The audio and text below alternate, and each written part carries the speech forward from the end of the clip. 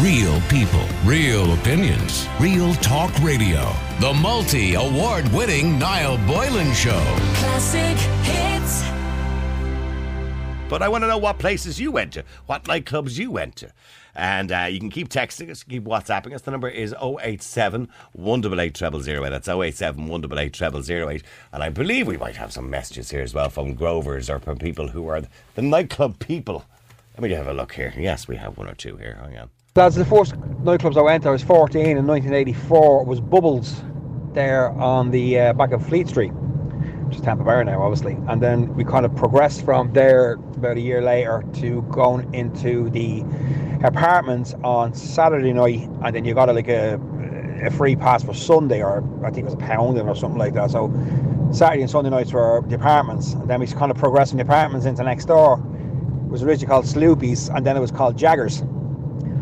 And then from there, we kind of progressed up to O'Connell Street, up to Magnums and Rumours.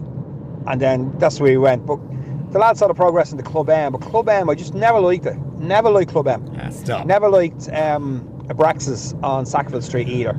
Well, I was the DJ in Rumours when you went to Rumours. And I was also the DJ in Club M for 18 years. I'm surprised you said you didn't like it because you liked Rumours. How dare you slag off Club M. Club M was one of probably the best nightclubs ever this city and this country ever had. What a great nightclub. They spent, I think, nearly $3 million on the lighting system because lights were a big part of the nightclub industry at the time. How are you, Niall? About me and about 6 of me mates used to go to a place called the Back Gate on Cattle Brewer Street. And my first mate got a false ID, and then when he turned 18, he passed it down to the next one and to the next one and to the next one. And by the time it was my turn, so my photograph was sticking out about 6 inches because we just kept putting air photo over the old photo, getting it laminated or using a bit of false tape or something. They were the good old days. Yeah, the good old days when the doorman didn't really look at your ID. Of course, ID is a big part of getting into places nowadays, but in those days, anybody could really get in. It didn't really matter too much as long as you knew the bouncer or you were a regular in the place. Sorry, regulars only. Members. Do you remember that when you used to go to Tamango? And Brendan would be on the door in Tamango. Sorry, members only. Members only. How do I become a member? Ah, yeah. Sorry, no, you won't be coming in tonight. You won't be coming. I had one of those heads that when you walked up to the door of a nightclub, you won't be coming in tonight. You just won't be coming in. Can you tell me why? No, I don't have to tell you. You won't be coming in tonight. I want to know the nightclubs, the bars that you went to, because of course the nightclub industry, we were talking about the Grove a minute ago, which wasn't actually a nightclub. It was your kind of, it was your preparation for nightclubs. It was because they only had a mineral bar, and there was Wesley then on the south side. And then of course in Cork, the big place at the time would have been Lord Henry's. Another person says Gorby's nightclub in Cork, Hanover Street, would have been my second favourite nightclub in the 90s. Great days. Nightclubs are brilliant. As a hormone-charged teenager, Niall, a chap just needed to find a lady with a white mark where her wedding ring should be. And the chap's, you know what, was guaranteed. Memories, says Kevin in Limerick. Jesus, Kevin, it's daytime radio. Niall, I'm reminiscing big time now. Limerick City had some serious clubs. The Voodoo Rooms, Trinity Rooms, Icon, the Globe, but without doubt, Docks was the best. Any place you could get a chili con carne had to be good.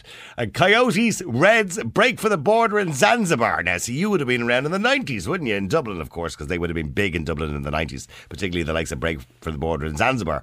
I remember the Rock Garden. Went there to see Blink when they first came out. I was only 15 years of age with a little Ronnie and a fake ID. Back in 1988, 88, it was great, says Richie Egan in Fatima.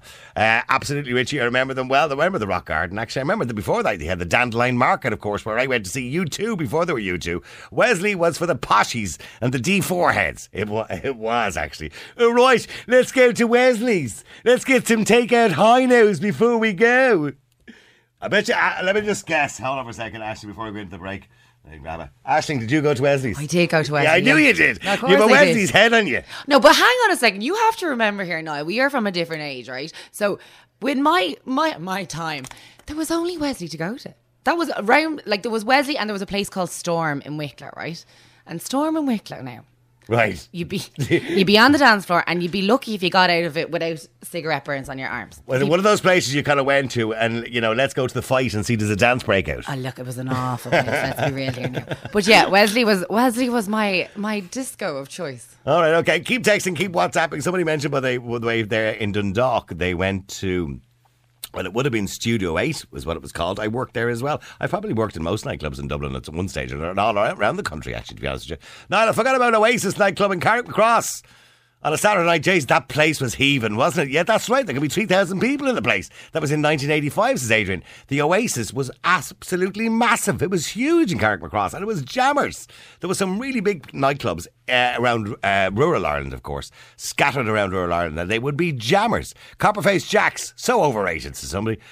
Well, no, it wasn't really overrated. I mean, Copperface Jacks is legendary as well. Of course, it's been closed since the start of the pandemic, but it was legendary. And hopefully will be again when it reopens again. I hope it will reopen again, probably after the thing. But many of the nightclubs won't survive. There are many nightclubs out there which may not open again because, look, they've made no money and they've been closed for the last 8 or 9 months. And the nightclub industry was already in trouble. The Palace Cinema, Macroom, County Cork, disco on a Saturday night, and then the late movie at 12 o'clock. Late 70s and early 80s. All right, after the break as well, I do want to talk about more about the nightclubs. Maria, you're on Classic Hits. How you doing? Is it Maria? Maria? It's Marie. Oh, Marie. Sorry, Marie. Yeah. I do apologise. Yeah, you're all right. Okay, your partner was a DJ. He was a DJ here in Dundalk. Now, there's 11 years in the difference between myself and himself, so he was well on the go long before me now. And where was he DJing? He would have been DJing in a lot of places. Like way back in probably late 70s, early 80s, he would have had the Ashley Arms, which was in the old shopping centre in Dundalk. Yeah, you're breaking up a little bit. Move your head there, Marie, because So you're all right. He would have been probably in the early 80s in the Ashley Arms, and then he would have been out in the Ready Penny on the outskirts of Dundalk. Right. But, let me guess now. Do I know him? Oh, you do. Is his name Jerry? It sure is. Jerry McGee, better known as Geezer McGee. No, Jerry Duffy. Oh, Jerry Duffy, of course, Eamon Duffy's brother. Would that be right? Yeah. Or I used to call Eamon Fluffy Duffy. Fluffy Duffy. That's what he was when he was, I think, in the castle, in Bellingham Castle. There was a Studio 8 that was in Bellingham Castle. Well, Studio 8 was in the Fairways Hotel, which was the Glen Devlin Hotel. Yeah, and I was the DJ in Studio 8. Oh, yeah. Yeah, that was a long time ago. That was 1917. No. Yeah, but 89, 79. 79.